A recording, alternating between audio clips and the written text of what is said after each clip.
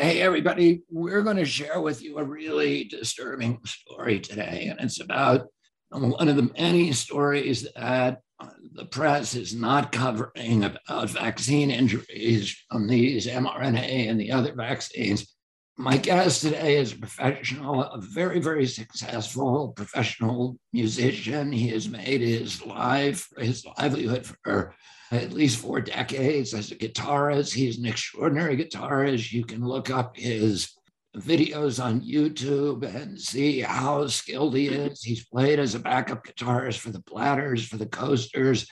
He is a professional vocal instructor, but he's also just a workaday musician who's played in Las Vegas. Virtually any city that you can name, he has played in. And he has made money and a living for himself and his family. In July, on the July 4th weekend of last year, he got the Johnson & Johnson vaccine.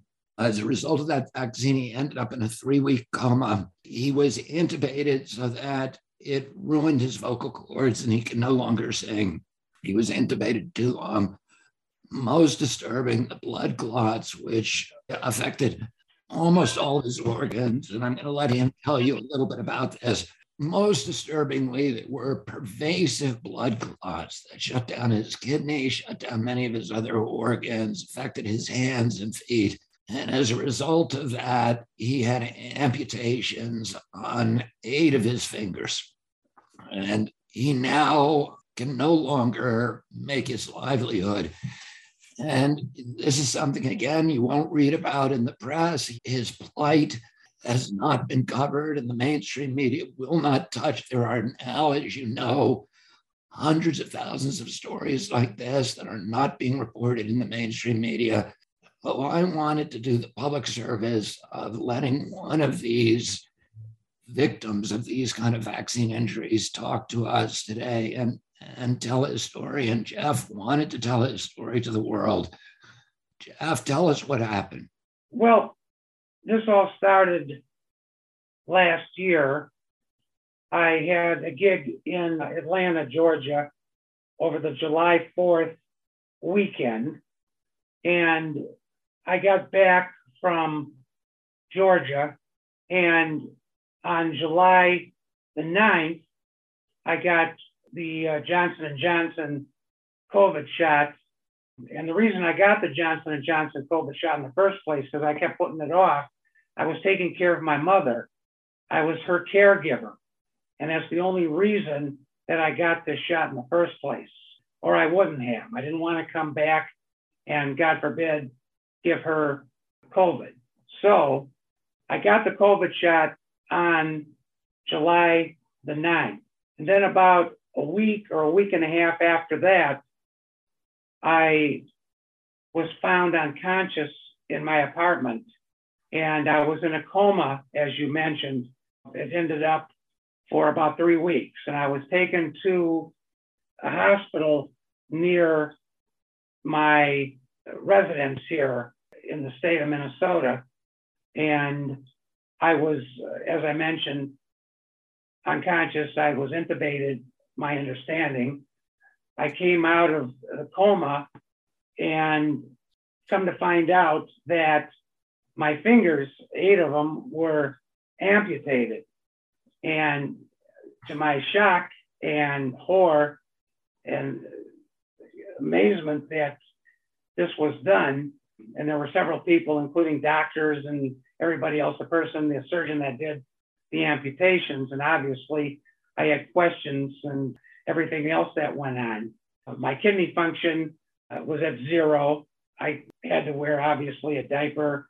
I couldn't, my balance, everything was off. I was taking medication that I come to find out that why I was on it, that they were giving me antipsychotic medication, which I had never in my life taken before, and all this medication that I was on. And when I found this out, I hit the roof and told them to obviously stop taking it. And they did absolutely nothing for me at all in the 6 weeks that I was in the hospital and in this setting at all, nothing. You would think that at least they would take me out and walk me around, in the summer, at least in a wheelchair or something, to get me out of the room, but nothing at all. I had to wait for the 6-week period before I went into a nursing home or into a skilled nursing home area for my recovery. And that continued. I was in there for about a month and a half, where again, I was lucky to be alive. I had a feeding tube, by the way, I forgot to mention, that was put inside of me as well. That burst open while I was in this nursing home area, and that almost killed me. They had to rush me down to an emergency room at HCMC, which is the hospital, which wasn't my choice to go to, but again, the person, saved my life. So everything, again, that was done, but the doctor in there actually saved my life, with this feeding tube that burst open. That also happened to me. So beside the amputation, and I have been in pain with these fingers ever since. Now, okay, the feeding tube was placed at the hospital when I was in there, and I had to wait. Obviously, they wouldn't take it out. I wanted them to take it out. They would not remove the feeding tube.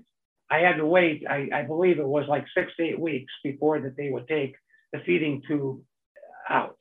The doctor that saw me, that was in the hospital downtown Minneapolis, was going to try to do it, but he was told that he couldn't do it.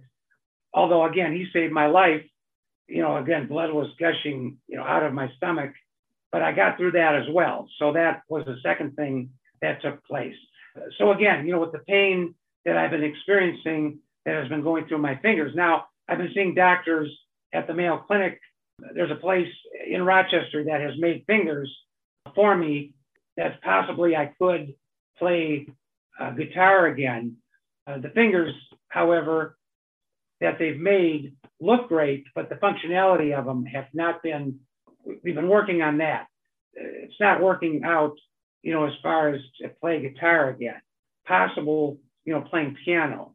As far as my singing voice, that has bounced back a little bit, but still having a big problem with that, getting my voice back, from what has taken place, from what I have been going through. Again, all from this Johnson & Johnson, I believe from the Johnson & Johnson COVID shot that I got. Well, you say you believe it. Do the doctors acknowledge that this came from your vaccine? There's been one doctor that says a possibility. Most of them have said that they won't say one way or the other. They have actually, there has been one doctor that has said possibly that it has, but most of them won't commit and say that it has or it hasn't. They won't commit to it and say it has or from the Johnson shot. Has anybody reported your injury to VAERS, the Vaccine Adverse Event Reporting System, as a vaccine injury or potential vaccine injury? Yes, it has been reported. I have an attorney that I found that has reported it to the CIPC court and haven't heard anything back from that. My understanding is that you cannot sue the pharmaceutical companies, but it has been reported to, I guess, the agency. It's called CIPC, my understanding. It's called CIPC court. And who reported it? Did your doctor report it or did your lawyer? Yeah, the attorney, the lawyer did. The lawyer did. So you don't know if your doctor has reported your injury as a potential vaccine injury to the Vaccine Adverse Reporting System? That I do not know.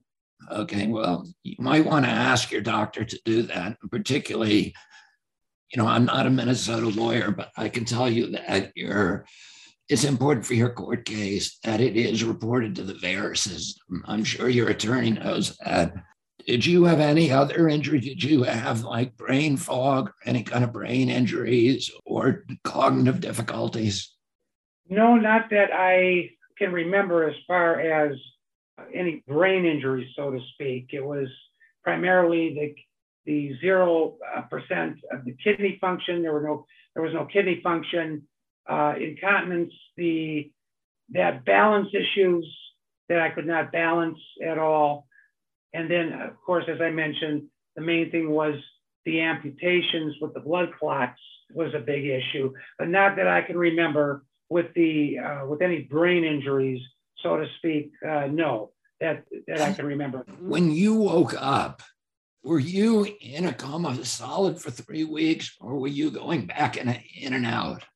I was in a coma for 3 weeks. I don't remember. Okay, so take us to the moment when you wake up and somebody tells you that your fingers are amputated. Were there a bunch of doctors in the room who told you, or how did you find that out?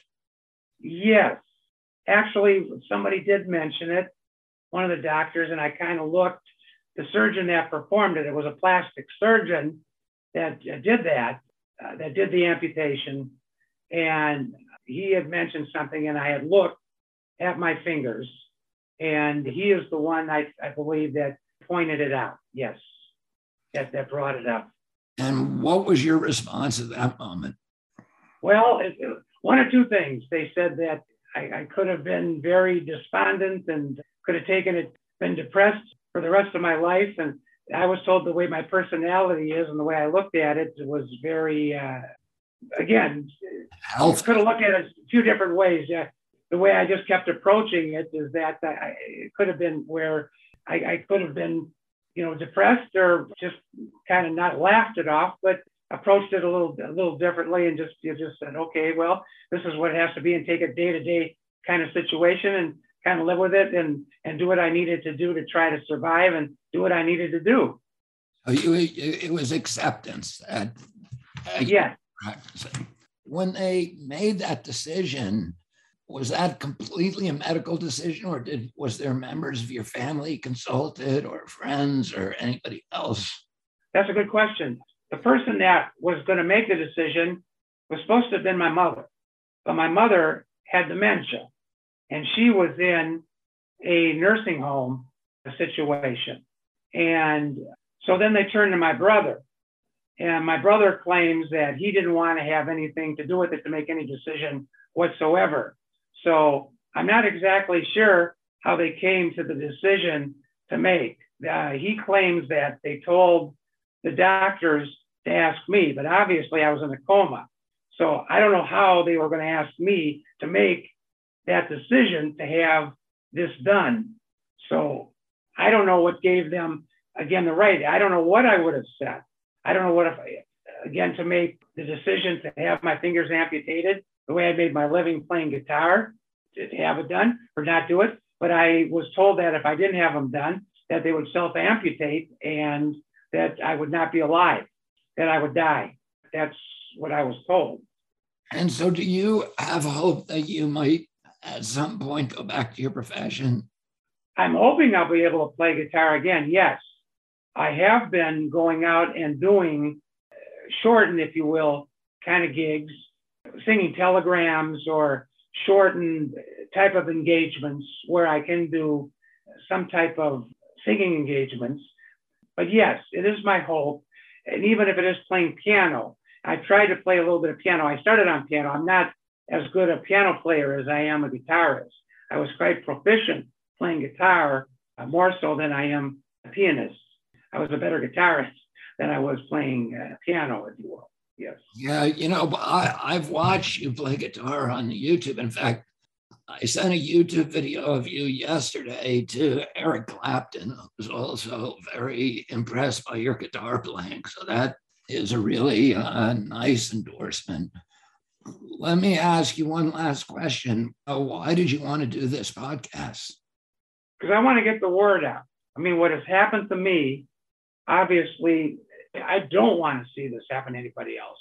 And I mean, I think it's a crime what has happened, what has gone on.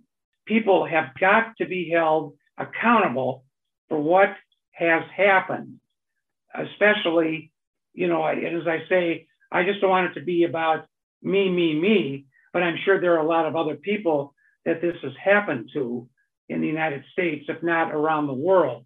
But this is definitely has got to be brought to the forefront and brought to the light. And some people have got to be held accountable for what has happened. And it's not right it definitely is not, it's not right what has gone on and what continues to go on. Is there any way people can find you and support you? Yeah, JeffDiamondMusic.com. That's how they can find me. And I'm on Facebook and I'm on Twitter as well. But yeah, JeffDiamondMusic.com. Jeff Diamond, thank you for your courage and your example. And thank you for joining us today. Thank you for your time. And I appreciate you having me and letting me tell my story. Thank you very, very much. God bless. God bless.